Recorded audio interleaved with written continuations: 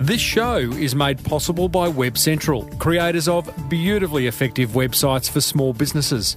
Grab an exclusive listener deal over at webcentral.com.au/Timbo.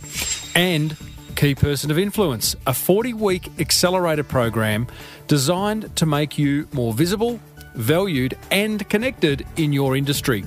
You can grab a free hard copy of their New York Times bestseller over at keypersonofinfluence.com/Timbo.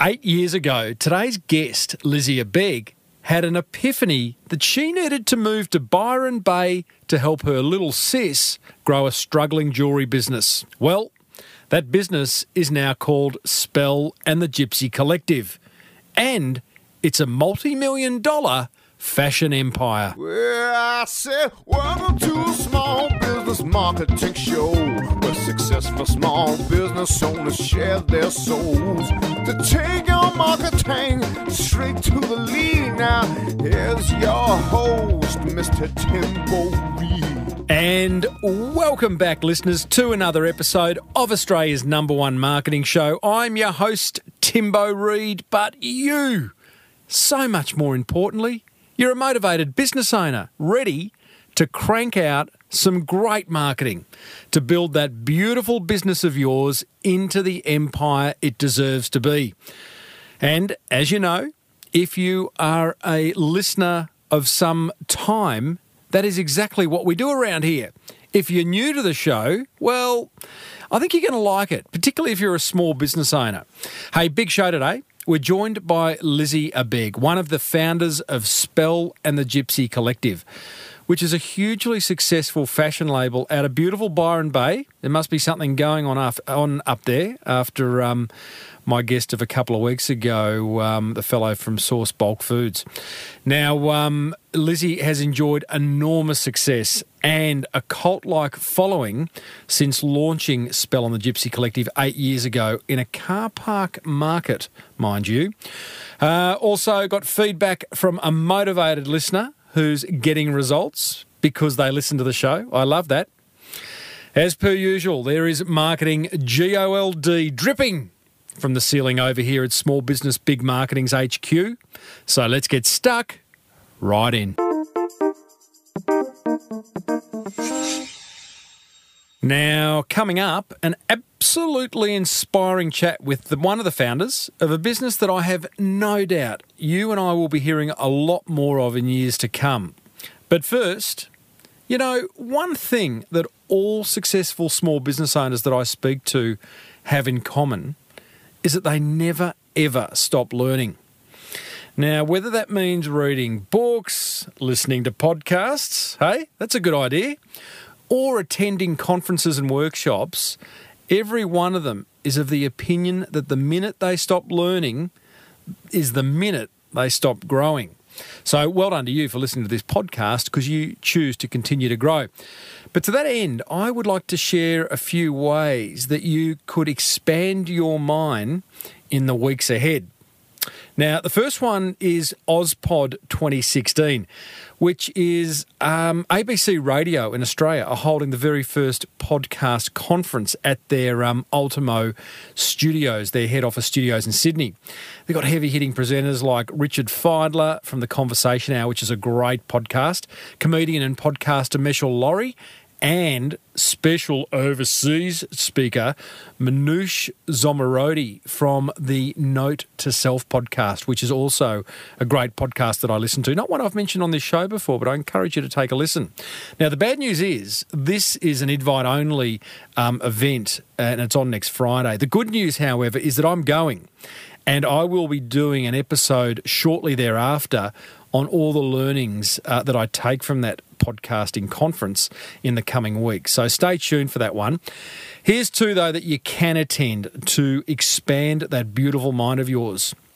As I mentioned last week, I am taking another Create Freedom Through Outsourcing tour number 3 actually, to the Philippines. So I am looking for 10 motivated business owners keen to reduce their running costs, keen to remove themselves from their business, keen to create more freedom and joy in their lives, to join me.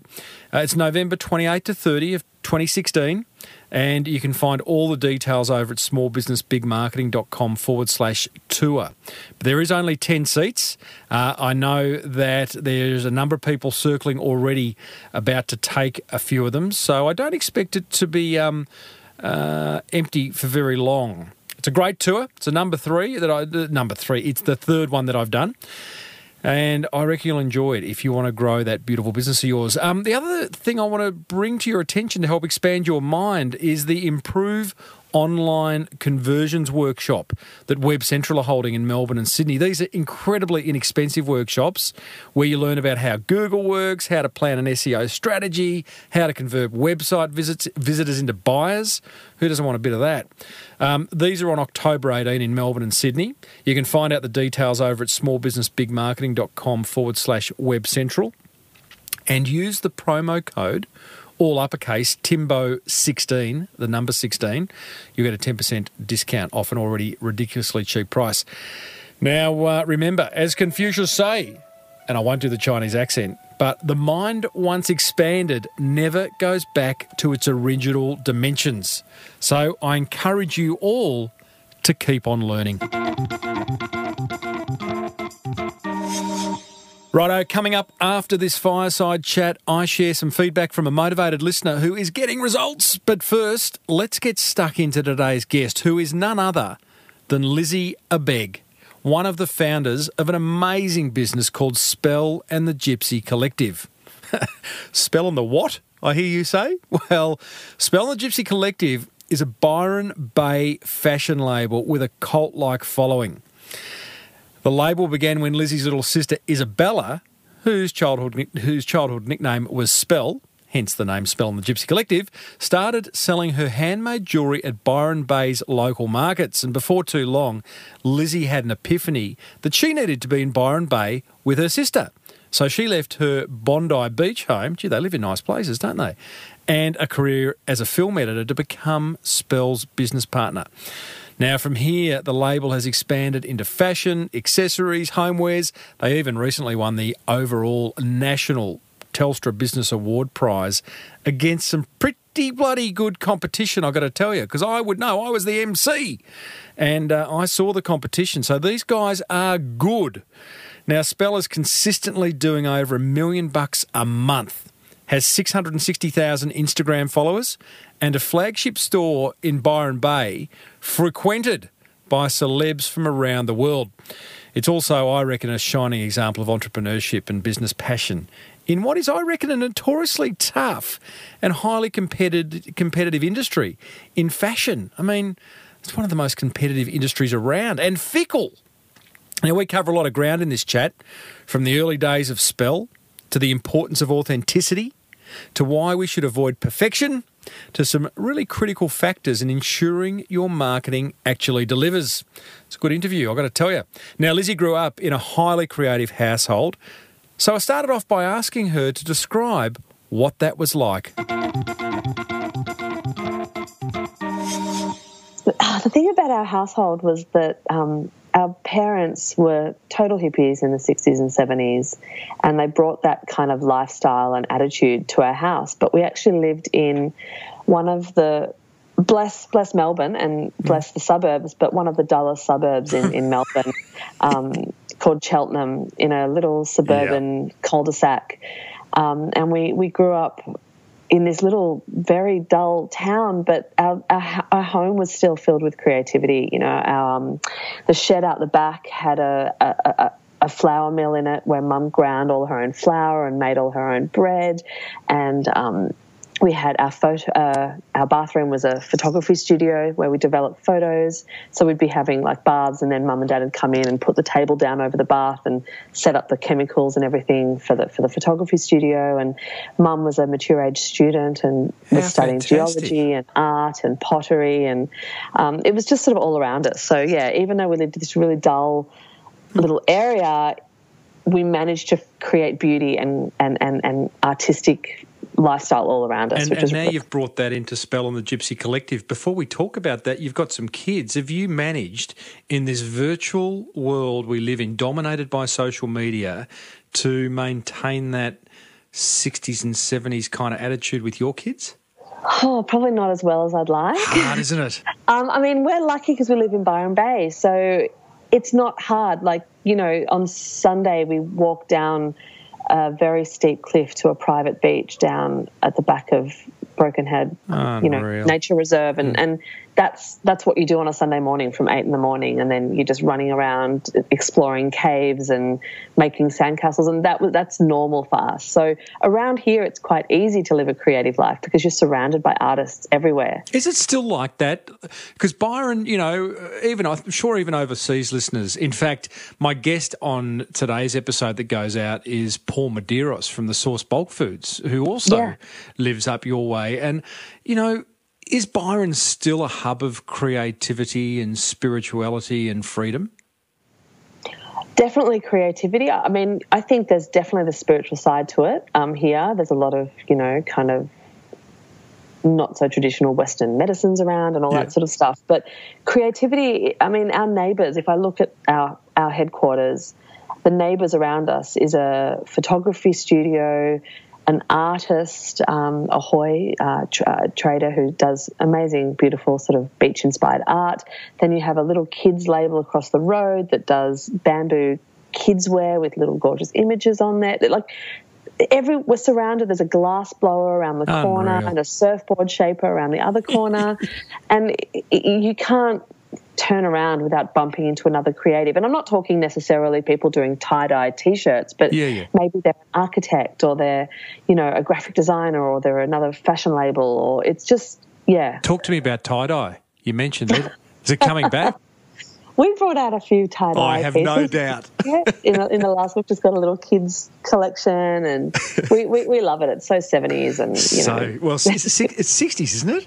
60s, 70s, it's all the same thing. Love it. Well, let's talk about Spell and the Gypsy Collective because it is such a wonderful story. And let's go back to how it all began. 8 years ago, your big sis started it, right? My little sis. You're your little sis. I'm the big sis. We're only 18 months apart, and she's got a twin sister, so it's all very confusing because we all look the same. Yeah. But she was my little sister, one of the twins, and she'd moved up to Byron Bay after deciding one day that she didn't want to sit in traffic anymore. Escaping Cheltenham. Yeah, escaping Punt Road traffic, actually. Oh, yeah. And she moved up here and had already started making jewellery and moved up to Byron and kept making jewellery and started selling it at the markets. So she was doing that already before I moved up. And how was that going for her? Was it just like a way of, you know, paying the rent? Yeah, and barely that. I mean, she was doing it more as a creative, just as a creative release, I guess. She was still working at a backpackers, which is where she met her husband. And she, you know, so she had jobs on the side. She was working at a video store and a backpackers and doing the jewellery and selling it at the markets. And the markets were only on once a month, so she needed that extra income from places, But she was kind of living her passion. It's what she's been put here to do, right? And that kind of kept her. So you're living the dream in Bondi as a film editor, correct? Well, I was. For me, you know, when people ask me what I was passionate about, I'd say family or friends or lifestyle, and that's what I was. That was my answer, because I looked around me and I saw all of my friends living their passion by being an actor or being, you know, a lawyer, and they loved it. And there's people who are driven by their careers, and I just weren't. I didn't get it. I just didn't understand why you would be. I just didn't know. I'd never felt it. And I didn't know that, I guess, I mean, as soon as when I moved up here and felt this feeling of being an entrepreneur or starting a business, it tapped into something that I'd never even really knew was there. Wow. You know, a lot of people will never feel that, Lizzy. Well, you were in Bondi as a film editor. You made a phone call to little sis one day. Was it just like, was it out of desperation? Was it just a thought that you had? And what did you say? It wasn't out of desperation. It was when I did make that call. It was the culmination of a year of kind of soul searching after a big breakup, And I'd done this sort of personal development course that all my friends had put money in. They all felt like, Elizabeth's sinking, we need to bring her out of this. And they put money into this. I know, for my birthday they gave me enough money that I could do this course that I'd wanted to do, but it was too expensive. It's not a Tony Robbins or a... No, it was called Human Potential, and it was kind of just I don't remember anything that I learnt in there. All it did was... It's like I was in the dark, and all it did was turn on the light long enough for me to see which path I was meant to take. I'll take that learning every day. Yeah. It was, and it's, I don't remember any of the things I learned in it, but I remember waking up the next morning and it's like I just saw this bright light shining all the way to Byron Bay, and I rang Isabella and just said, do you need a business partner? And it was like it just connected. She was just like, oh, my God, that's exactly what I need. Like she just knew she wasn't getting anywhere with the business on her own. So I moved up. So you moved, like you went. Yeah. I love a good epiphany. Yeah, so do I. So you moved up. How'd that first year go? Two sisters working alongside each other? What did you bring to the party? Well, I just brought these ideas and just it's like, well, look, the next bit was out of desperation. I went up there. I was in debt anyway, and I went up there with no money, no job, no money, and Isabella had no money anyway, and so she just let me into the business without paying her $5. It was just nothing. Yeah. And all of a sudden I was like, okay, we need to make some money. It needs to go from not supporting one person to being able to support two people. And I got a job at a cafe, and then we just didn't stop working for the next 2 years. Like every minute, late nights, we'd have Sex and the City playing on our laptops in the office, and we'd just stay up till all night making jewellery. And we'd work on photo shoots, and I'd photograph it, and then I'd work on Photoshop all day, and it just didn't stop for that first 2 years. Were you in heaven? Oh, it was the best thing ever. It was so exciting. Back in Sydney when I had been I'd sit in cafes over coffee with my girlfriends trying to workshop ways to be happy in my career. And it was really hard because the only thing that I was passionate about was Native American vintage turquoise jewellery. Hey, I love a niche. Yeah, and it was just too niche. And I was like, but how can I turn this into a career? And I remember going to a shop in Double Bay that sold this turquoise, and I sort of was like, I want to do this as well. And they're like, yeah, no, you can't do it.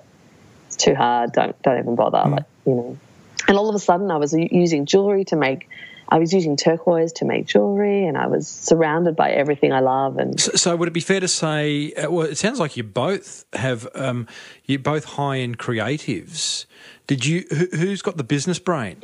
I have the business brain, but I was yearning for creativity, and I think that the creativity now for me comes out of ideas. Yeah, right. Ideas for the business or ideas for product? Business, product, marketing. Everything, all marketing. Yeah. We'll love that. We'll be talking about that shortly. So, Lizzy, it sounds like a great move. 2 years of working your proverbial ring off, but enjoying every minute of it. Tell us about the moment, I'm assuming there was one, when you've looked Isabella in the eye and kind of had a little chuckle and gone, I think this is going to work. Oh, wow.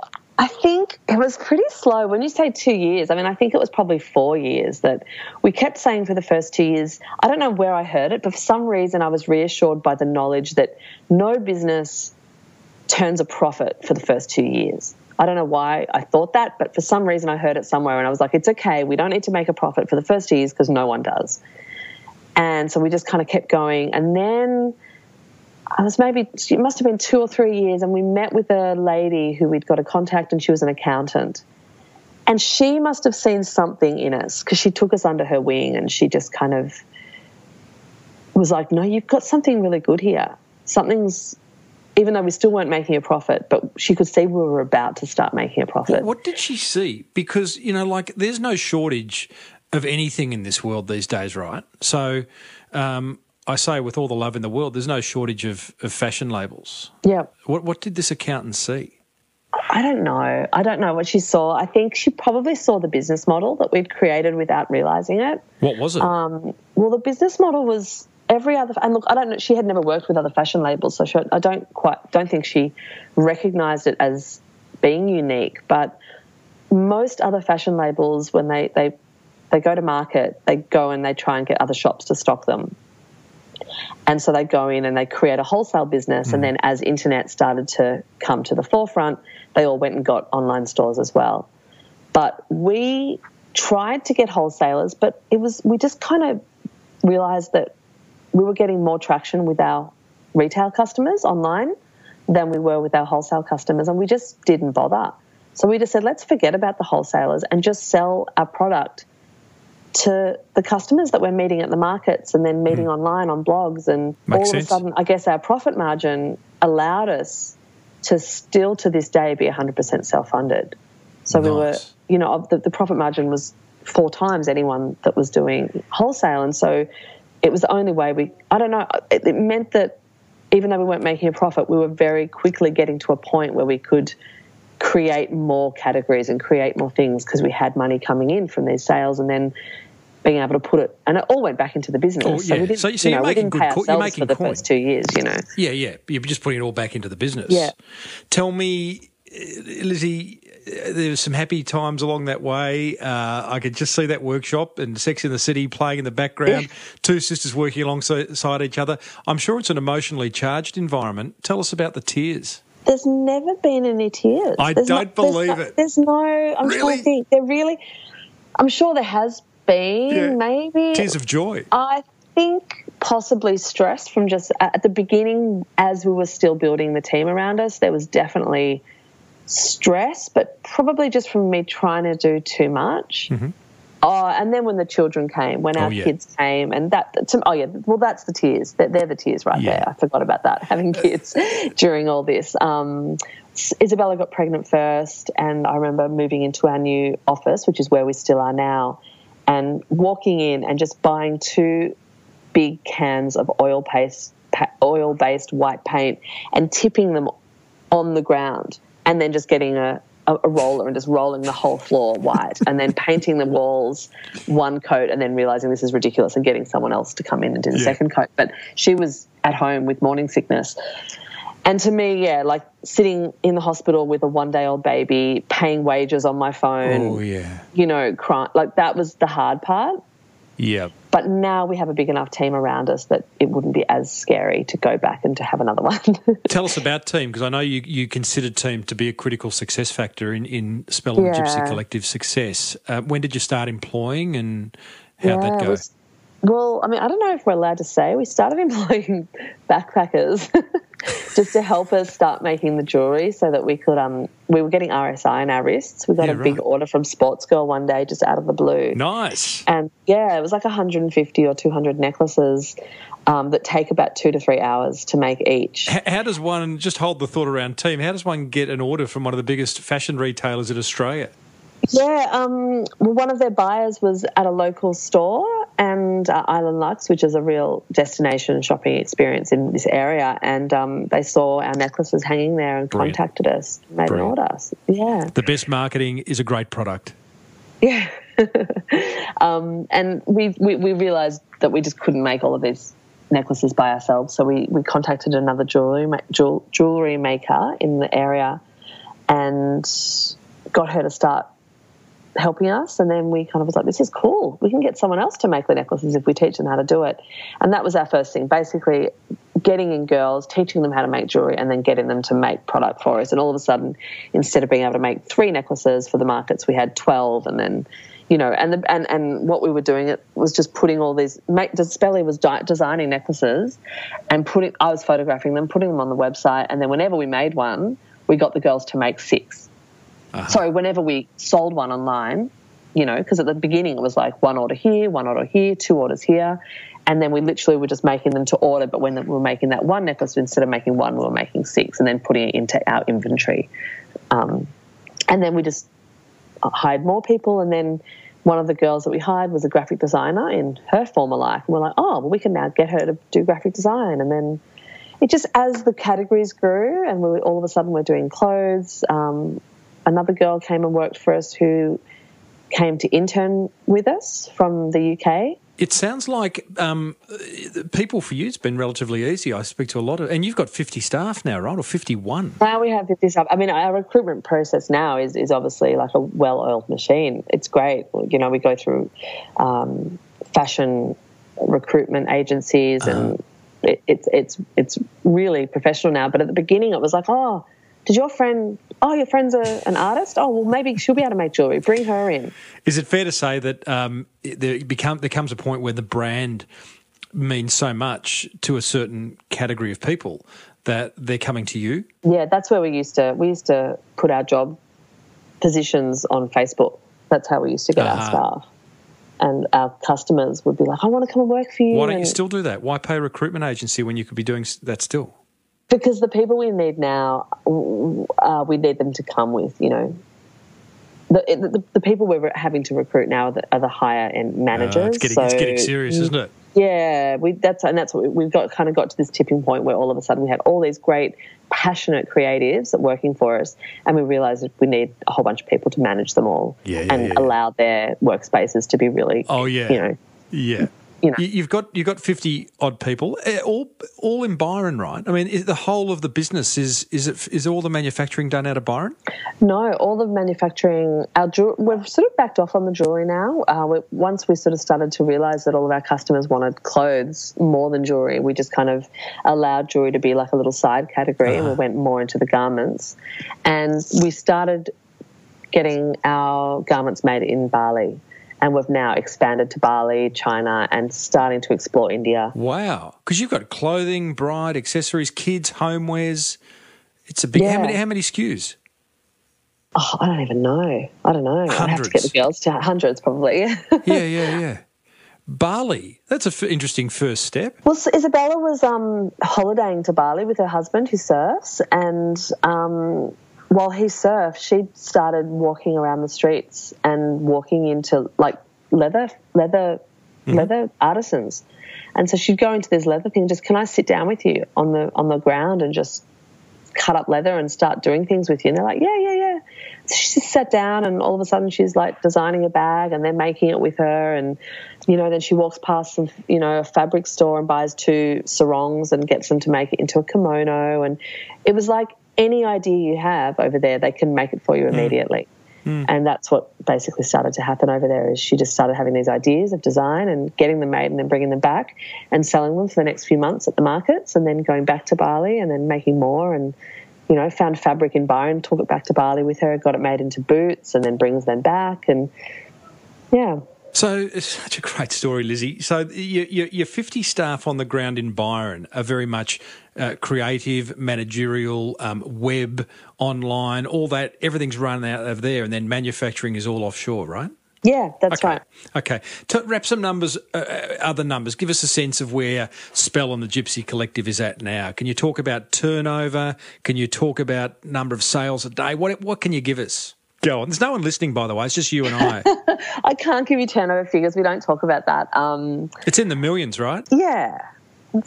I mean, we made our first $1 million month 3 or 4 years ago. How'd that feel? Amazing. Did you stop and have a champers? No, I didn't work it out till afterwards when I looked at the figures, and I was like, oh, wow, there you go. No, it was when we had that first meeting with our accountant, she sort of said to us, what's your 5-year goal? What do you want to achieve? What's your 5-year goal? Mm-hmm. And Isabella and I just said, what we want to do is we want to be able to pay our rent, and we want to be able to go and do photo shoots for our label all around the world and design at least 4 collections a year that we're really proud of. And that's what it's allowed us to do. And when we're out, on a tropical island shooting a collection that we're really proud of, it just feels like, we're winners now. This is amazing. What a great accountant. I'm guessing she's still with you, right? We've just moved on from her. But she's still a good friend. She's been amazing for us. Is there a reason? When we won the Telstra Awards, we rang her up and said thank you. Oh, beautiful. You just outgrew her? Yeah, I think the main reason was when we started a US company, we needed someone who understood US tax law as well, and to have two different accountants was just going to be too messy. So we had to kind of move to someone who is an expert in US and Australian tax law. So let's talk about distribution before we finish on the all-important marketing. You're online and you've got a store in Byron Bay, correct? Yes. And you are wholesaling? Yes. Okay, all three. What's the split? Well, that's basically our business model, is the split being what it is, which is around 70% online. Yep. And the rest being wholesale in our retail store. Okay. And we work really hard to keep that split staying at that level. Wholesale started to blow up and we really had to cap the sales until our online caught up again. Yeah. It was very easy to keep taking wholesale orders and all of a sudden you end up at a 50-50 split and all of a sudden you can't do your next buy. Well, and your margin's been shot. Well, that's what we just can't. We wouldn't be in business if we were a wholesale business. We know that. How long ago did you open a store in Byron? 2.5 years ago. Why? Well, the first office that we opened, which we're still in now, which is in the industrial estate in Byron Bay, and we had a front area which started off as a little retail store, and you'd get dribs and drabs of people in, but we know how many people shop in Byron. When you come up here, when I used to come up to Byron, all I would do would be shop, because it's just so much fun, because you can get into a different character. You don't buy the clothes that you'd buy in Sydney, like your Subi jeans and your white cool T-shirt. You come up to Byron, you want a big flowy dress and you want to just get into that holiday vacation spirit. And we could see that that's what everyone was wanting. And the overheads here were just so affordable. Like, I think we got our first shop for like $700 a week or something. Wow. And we're talking kind of Main Street-ish? Well, this is what we do. It wasn't Main Street, but we turned it into the Strip. Okay. That's really cocky. No, that's cool. How do you do that? No, there was already some wonderful boutiques down one end of the shop, but we kind of placed ourselves where we could afford it up the other end of the street. But it was just around the same time that a really cool cafe, Bayleaf, was opening across the road, and then around the corner was Ahoy and Island Lux, and now it's a real little hub. But we've just moved away again, put ourselves somewhere totally different now than everyone else. Why? Well, we outgrew the space. Yeah. So it was a really small store, and because our brand is so online based, we wanted to give our customers a bit more of a tangible experience. And we've just purchased a little shop front at a little property just on the outskirts of the town area. And now when they come in, they can visit the courtyard, and we have activities every Saturday in the courtyard. Like, it's so much more of an experience. So it's a destination. It's become a destination, for our customers. Can you imagine opening up another outlet somewhere? Yeah, that's definitely on our next little plan. That's our next plan, to open up a few similar spaces, in Sydney or Melbourne. Yeah. Do you love it? Yeah, I'm excited actually. It's the retail.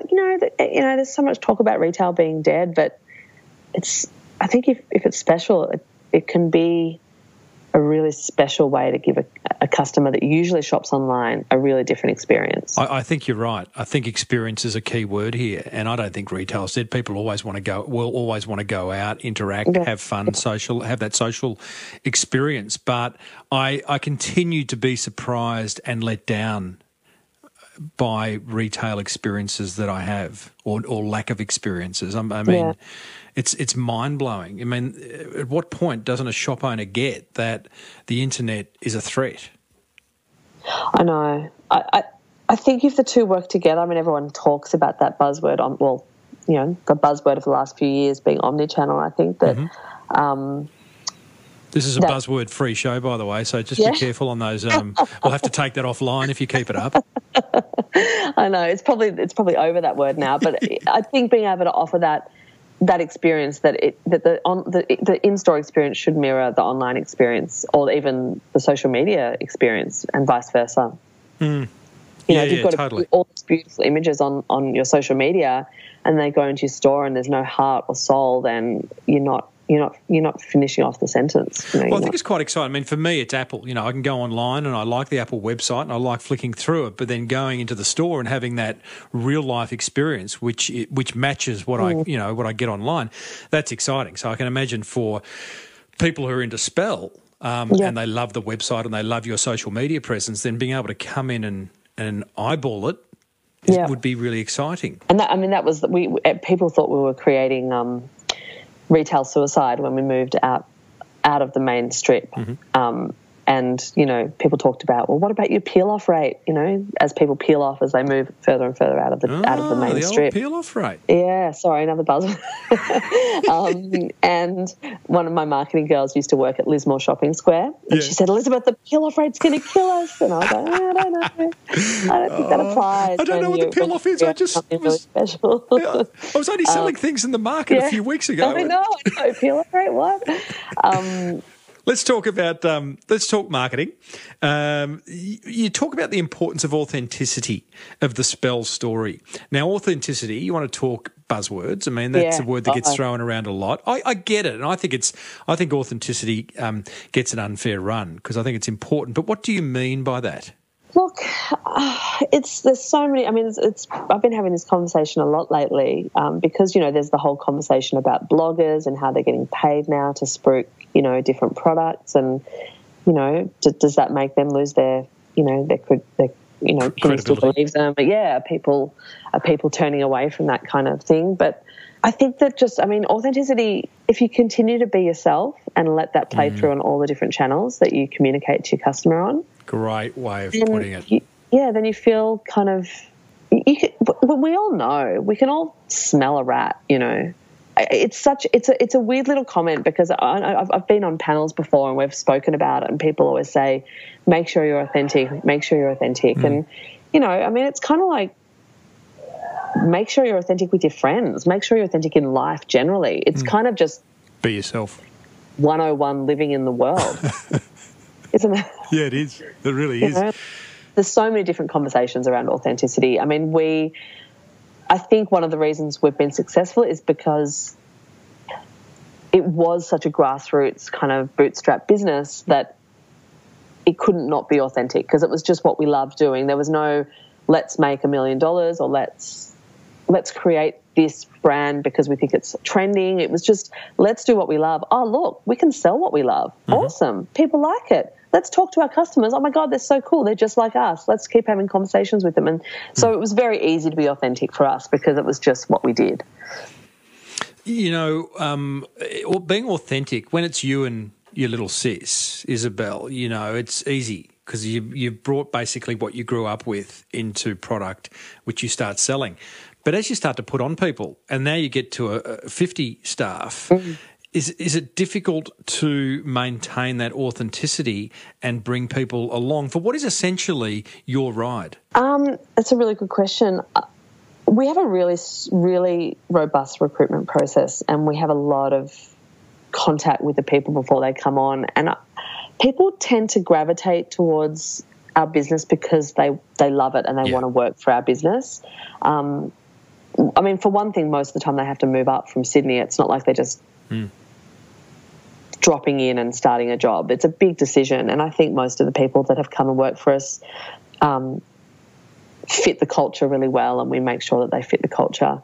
It hasn't really been an issue for us to make sure that the story plays out in our team as well as from us. I don't think they'd work for us if they didn't like Isabella and I. And we've had people move on because maybe they didn't fit the culture and they just kind of, step away and maybe they're going to try this now. And it's happened all pretty, seamlessly, that side of things. Organically, as you would expect from a business in Byron Bay. Organically. You, for many years, in fact, only up until recently, you didn't spend a lot of money on marketing, if I'm correct. You spent a lot of time creating great content and pushing it out through social media. Is that kind of how it worked? I mean, we just, I guess, invested in different areas.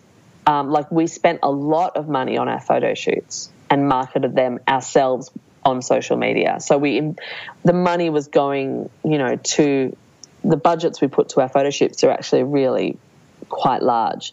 So to say we didn't spend money on marketing is not probably true, but in terms of traditional senses, we only just recently got a PR agency, which has been really exciting and feels like we're starting to have a bit more of a presence in Sydney now and in LA as well, which is nice.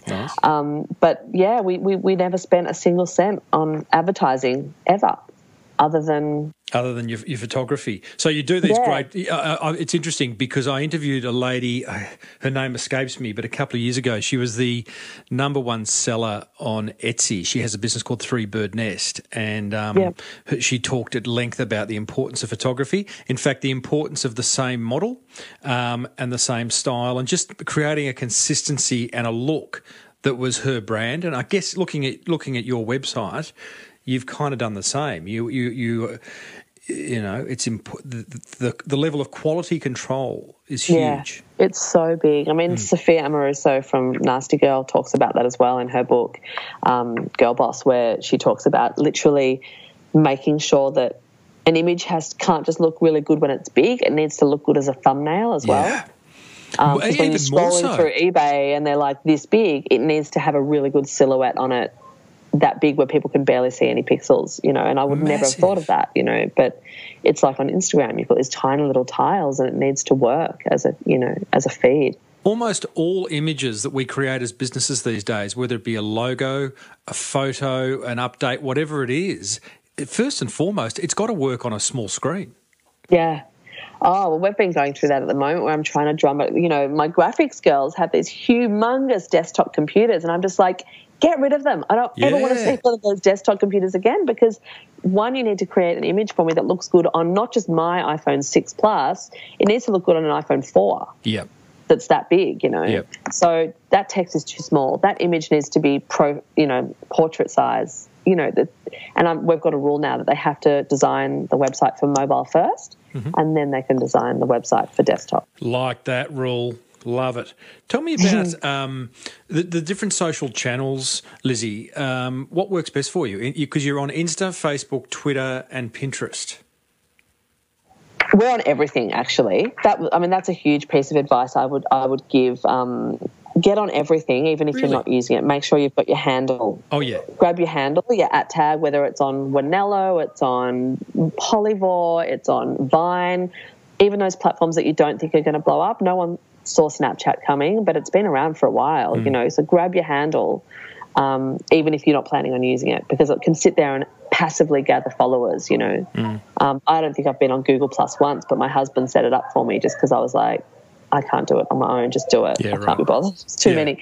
But the ones that you mentioned, they're the basic, they're the main ones. And the one that surprises me is Pinterest. We can follow, you know, obviously through Google Analytics, we can follow the revenue to the dollar of what's bringing in the revenue for us. And Instagram's definitely the biggest, but Pinterest plays a big part. And we were surprised recently. We've always allowed our Pinterest account to just sit there and passively gather followers. We've got some boards. We do occasional pins. You know, you got 57,000 followers. You got 3,500 pins. 8 weeks ago, we had 25,000 followers. What did you do to double it? Started giving it love. Yeah, right. Literally, in 8 weeks, we doubled the amount of followers we'd gathered in over 5 or 6 years, just by actively using it and being active on it. Which I was like, are you kidding me? So if we'd been active on it and actually actively giving it love for the last 6 years, can you imagine? Well, exactly. And I reckon Pinterest gets a bit of a raw deal. I mean, it's always sort of the fourth or the fifth social media channel talked about. But one of the things it does, particularly for a business like you, it gives you boards or playlists, right? And you can break, like you've broken it up into Wildflower, Bohemian Bride, all these different collections or whatever terminology you use, but it just makes sense. I could imagine it overtaking Insta if you really kind of put it drives traffic. That's all. That's what it does. It drives traffic to your website because anything that people pin from any of your sources, it will follow it back to you. So it's a backlink. Yeah. So no matter how many people pin it, 100 people could pin it, but if someone clicks on that image, it still goes back to your blog or back to your website. And we've just been shocked at how much just by giving it love it's blown up in the last few months. Do you have social media managers that are dedicated to individual channels? No. Yeah, well, we've just started. I mean, I've got one marketing girl who has been working with me for a year, and she's like a dynamo. She's amazing. And then we've had another girl who's been working in customer service and events, and she's come on now as part of the marketing team.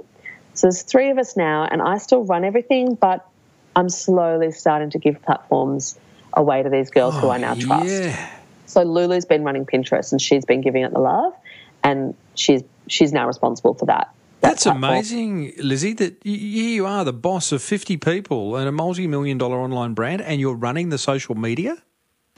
Yeah, well, the plan is to slowly allow... I mean, Instagram's hard because it's We've got been a my control voice. freak here, guys. Got a control freak. Yep.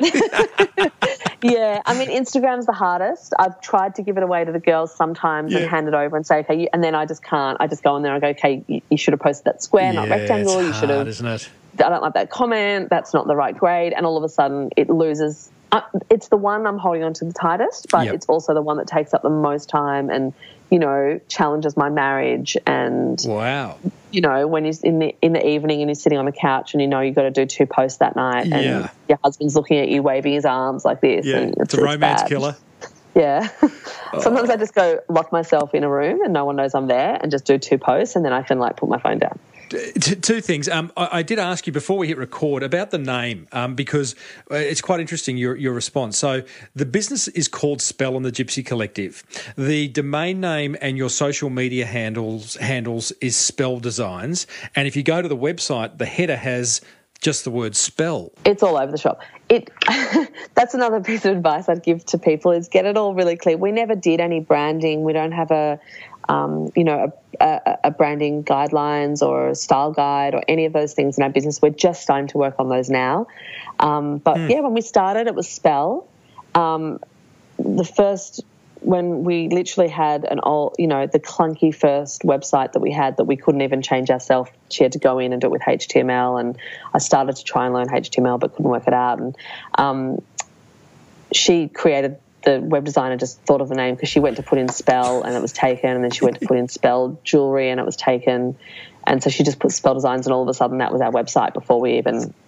It just was because it was already functioning, and we'd kind of got too far along the line to go back and change it. So the big learning here is it doesn't matter. Don't wait for all your ducks to be in a row. Focus on creating. That's really funny that you say that because my advice was going to be try and get it all in a row, but you're right. It doesn't matter. Well, clearly it doesn't. Confuse people.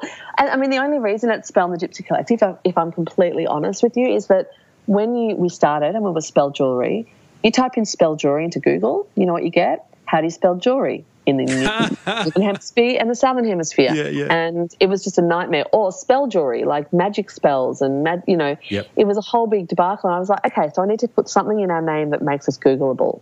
And for some reasons, Gypsy just kept coming into my head. And I was like, Spell and the Gypsy. And then at the time, we had all these different artists in our office because we were subletting because we couldn't afford the rent ourselves. So I just kept called it Spell and the Gypsy Collective because it just felt like this big collective. And it just stuck. And it still helps searchability. If people put in Spell, but if they put in Spell Gypsy or Spell Byron Bay or Spell Designs, or they can put in whatever, they're going to find us. Yeah, love it. And by the way, Spell, listeners, is Isabel's nickname. Is that correct? Yeah. Yeah, love it. Hey, one last thing. I noticed you've got a 230-page, beautiful-looking coffee table book that kind of covers the brand and the history to date. What was that, the thinking behind that? Well, we'd always wanted to create something for our customers that's sort of tangible, and all these images and amazing photo shoots with humongous international models that we've shot with, and it's all just on our blog at 870 pixels wide, So, well, it used to be 870, now it's 1500, but it was all just online, digital, and we wanted to create something beautiful and tangible. So we had a friend who lives up here, again, creative community. She started Frankie magazine, and they left Frankie and started their own boutique publishing house, and they hit us up and said, do you want to make a spell book? Beautiful. And we're like, well, we've wanted to do that anyway, let's do it. And I said, we're only going to do it if it's like, I want it to be like, let's start and let's finish. Let's not let this drag on. And we did it in 6 months. Wow. From the first email to when it was published and we had our launch party, it was 6 months. Was it a good idea to do? We absolutely love it and we're so proud of it. Right. And there's not one page that I would change in the whole book. I wouldn't say that it was a huge money-making thing. It's something that, ticks along and our customers have loved. But it's not like, all the issues flew out the door and we made $1 million. It was just, it's there now and I can't see us making another one for quite a while, but we love it. Well, I love what you've done, Lizzy. Well done. It's a great story. You deserved to win the National Telstra Business Awards the other week, and I just think, like so many business owners that I speak to, I feel like you've just begun, Yeah, it feels like that as well. Good We're on you. exhausted, but it's just very Well, you've got a exciting. holiday coming up in Sri Lanka, so have a great time. Thanks so much, Tim. There you go, team. Lizzy Abegg from Spell and the Gypsy Collective. Wow, inspiring stuff. You're feeling motivated? You should be. You can find out all about Spell over at spelldesigns.com.au. Beautiful website, beautiful photography, I've got to tell you, if you know what I'm saying there. Now, coming up, I share my top 3 attention grabbers from that fireside chat with Lizzy. But first, here's a word about a couple of businesses that want to help you build that beautiful business of yours into the empire it deserves to be. Support for this show comes from Key Person of Influence, a business accelerator program that reeks of success. I asked co-founder Glenn Carlson to share some breakthrough results. Every day, I'm seeing people posting evidence of the transformation from them being an operator to being a key person of influence. So, as a result of them publishing a book, they're getting invited to speak at global conferences that they've only ever dreamed of attending, let alone being a speaker at. Or an organisation decides to buy 3,000 of their new product that they would never have been able to take 3,000 orders if they were just a single operator. Or their pitch, getting them into a deal that is 10 times bigger. We see evidence of this every single day, and I look at this every single day to the point where it's become the water I'm swimming in. KPI, where the results speak for themselves. For a free hard copy of their Amazon bestseller, visit keypersonofinfluence.com/Timbo.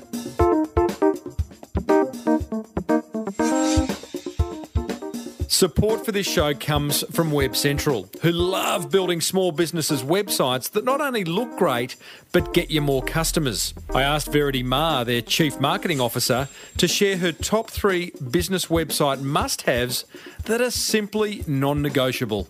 The 3 must-haves for an effective website, I think, starts with a clear call to action. So when you get a visitor to that website, what do you want them to do?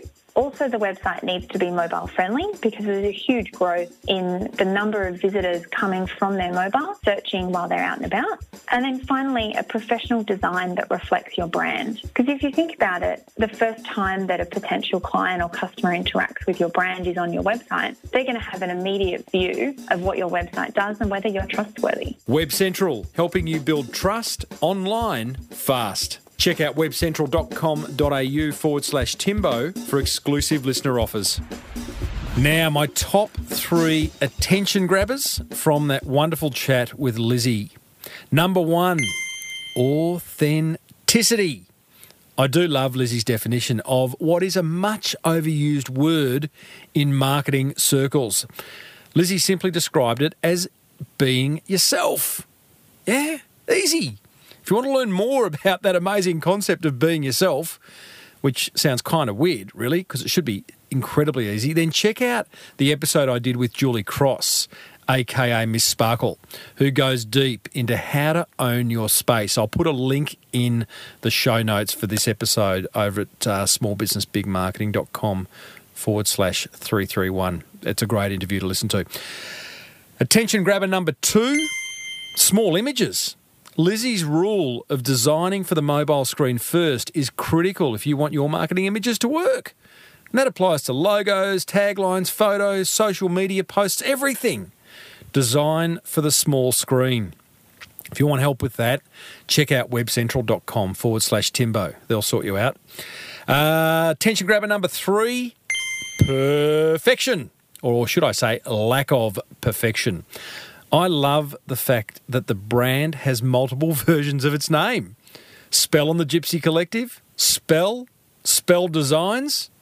Now, whilst that's not ideal and a bit untidy, it hasn't affected them growing a multi-million-dollar fashion empire. So, if you're waiting for everything to be perfect before you make your next move, you might be waiting a long time. Instead, take a leaf out of Lizzy's book. So that's what grabbed my attention. I'm going to dare you to go over to smallbusinessbigmarketing.com/331 and leave a comment in the show notes. I'd love that. I know I ask all the time. Sometimes you listen. Sometimes I get 10, 20, 30 comments. Other times, bagel. Nothing. A big fat donut. That's okay. I know you're listening, but I would love to hear what piqued your attention. smallbusinessbigmarketing.com/331. Hey, before I share this feedback that a motivated listener has left me on the Apple iTunes store, can I just point you in the direction of a 70-second survey? Might be even quicker. That is sitting over at smallbusinessbigmarketing.com/331. If you've got time, go ahead and fill it out because it's going to help me create an even better show for you. It's got to be good. Hey, win-win. We like win-win. Now, I've got this listener review left for me amongst many others, which I will get to over time. I've read them all. I just can't read them all on the show all the time. This one's from N.J. Reed. No relation, but I'm going to call you Redos. Don't know if it's a guy or a girl, but I'm going to call you Redos because I used to get called Redos at school. They say 5 stars. Get your dictaphone ready because you'll need it is the headline. Hey, Timbo. Hey, NJ, Redos. Finally, after listening to years of encouragement from you, my shell of lethargy has cracked and I've succumbed to the iTunes review for the Small Business Big Marketing Show. It's about bloody time! What took you so long? Years! Isn't it amazing? Great marketing lesson there. We can plant the seed now and it may not be reaped for years. Not a lot of... It's a sort of cold comfort, isn't it? Because we want everyone to act now. But, you know, not everyone's ready to buy now. But you've got to plant the seed. So you may as well start now. Back to Redos. Not only that, but I've purchased The Boomerang Effect. That's my book. Thank you. And look forward to filling it up with scrawls, doodles, and highlights. Yeah, I do that. Get the pen out. Get my favourite pen out at the time. Or highlighter. I prefer pen. I prefer a nice thick ballpoint to scribble on my books with. Amongst my favourite episodes, How to Build Your Personal Brand. Wow, that's like episode 4 with Luke Harvey Palmer. Episode 4, that was 7 years ago, Redos. I also liked How to Sell a House Using Social Media. Yeah, that was a good one. It was a bit of a smoky, that one. Came out of left of field, whatever they say. Didn't expect it to be good, but it was. And Tom O'Toole. Yeah, Tom O'Toole. I'm emceeing a conference in 3 weeks' time up in Byron Bay. You wouldn't believe it, would you? And Tom O'Toole is one of the speakers. The conference is for a past guest of this show too. Isn't that lovely? We're creating a family. I digress. Back to Redos's iTunes review. I could go on. Why not? I do. That's me saying that. But the important point is each and every episode has unique tip bits. Say that fast. Tip bits. Yeah, there you go. But as you say, the key is in capturing them and then actioning them. Absolutely. That's where the magic lies, Redos. Have been using video exposure to good effect in our industry, which is agriculture, to expose our people and systems. I hope you're exposing them in a good way. I know what you mean. Getting them exposure, building their profile. Video's good like that. Marketing can do that. It's good. Helps generate inquiry. It's a great time as unfortunately for us, agriculture tends to suffer a little from the let's do what we've always done syndrome. Well, Ritos, I'm not sure that is just peculiar to agriculture. I think many industries, many business owners go, yeah, we just always done. Run another ad in the local paper. She'll be right, mate. Hey? Just another ad. We'll do another letterbox drop. We'll go to another networking event. Yeah, but then you get what you've always got. It's good to challenge the norm with some new marketing, and that's what I talk about a lot in the Boomerang Effect. You should buy the Boomerang Effect if you haven't, because it's a good book. Over at smallbusinessbigmarketing.com. Ritos, take care and keep up the undoubted hard work going on behind the scenes. Yeah, there is hard work going on behind the scenes. It's fun work, though. For me, it's a hobby. It's a hard hobby, and I love doing it. Cheers, Timbo, from a fellow Scotsman. I must have mentioned I had some Scottish in me. My mother's a McNaughton. She's 90. She was 90 yesterday, my mum. Got a big party for her this Sunday. McNaughton. Maybe I should find my tartan, wear my kilt and me sporran. Hey, thanks, Ritos. Thank you for that iTunes review. Everyone, if you're still listening, because I rabbited on a bit then, I know, that's okay. If you are still listening, leave a review, please, over on the Apple iTunes store and include, which Ritos didn't, a marketing question, and I'll answer it on the show. There you go. 2 for the price of 1. Okay. Well, that almost wraps up another episode of the Small Business Big Marketing Show. Did you like it? I liked bringing it to you. I'll do it again next week. Got another great interview. That assumes that previous interviews have been great. Well, I think they have. Hey, someone's got to believe in it. Next week, you and I hear from a 19-year-old high school dropout who's now a San Francisco-based app developer, employing 68 people and making gazillions. Yeah, it's one of those cliched stories. But I got to tell you, he has a very, very liberating view on how to grow a business, to the point that I almost didn't believe him and thought he was pulling my leg. Interesting interview, and I do call him on it during the interview. I love finding out what makes motivated business owners tick. I remember a chat I had a few months ago with Courtney Olson, the founder of the in-your-face fitness brand called Girl, G-R-R-L. Very in-your-face brand. She'd just very courageously dropped her entire marketing budget on sponsoring UFC, you know, that cage fighting thing, underdog, Holly Holmes, in an upcoming title fight. Here's Courtney explaining how she successfully uses intuition in her decision-making. This stuff should be taught in primary school. This stuff should be taught in business school. And it's not taught anywhere. And it's not actually an art form. It's science, right? So if we, stop and actually first become aware, and we hear the term mindfulness and all these different things thrown around, and, the power of positive thought and thinking, well, all of that is true. And it really just starts. And if we had a weekend, I would share a ton of stuff with you all. Yeah. But being that we're here for a very short period of time, it all just starts with making a conscious decision to start exploring that realm and understanding that our minds control absolutely everything and that we are all connected.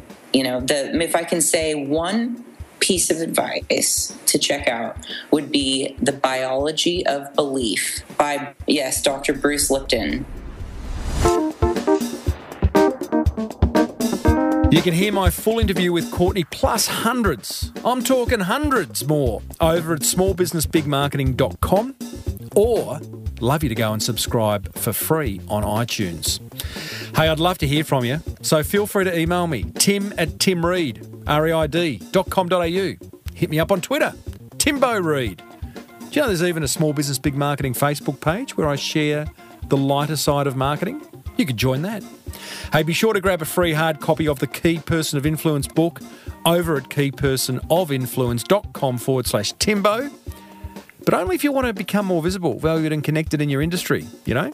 And remember, you are who Google says you are, so be sure to visit webcentral.com.au/Timbo if you'd like a custom website built and managed for you. If you love the Small Business Big Marketing Show, then go and pay it forward by letting another business owner know about it. Until next week, I'm Timbo Reid, always have been, always will be. Thanks for listening to the Small Business Big Marketing Show. May your marketing be the best marketing. Bye for now.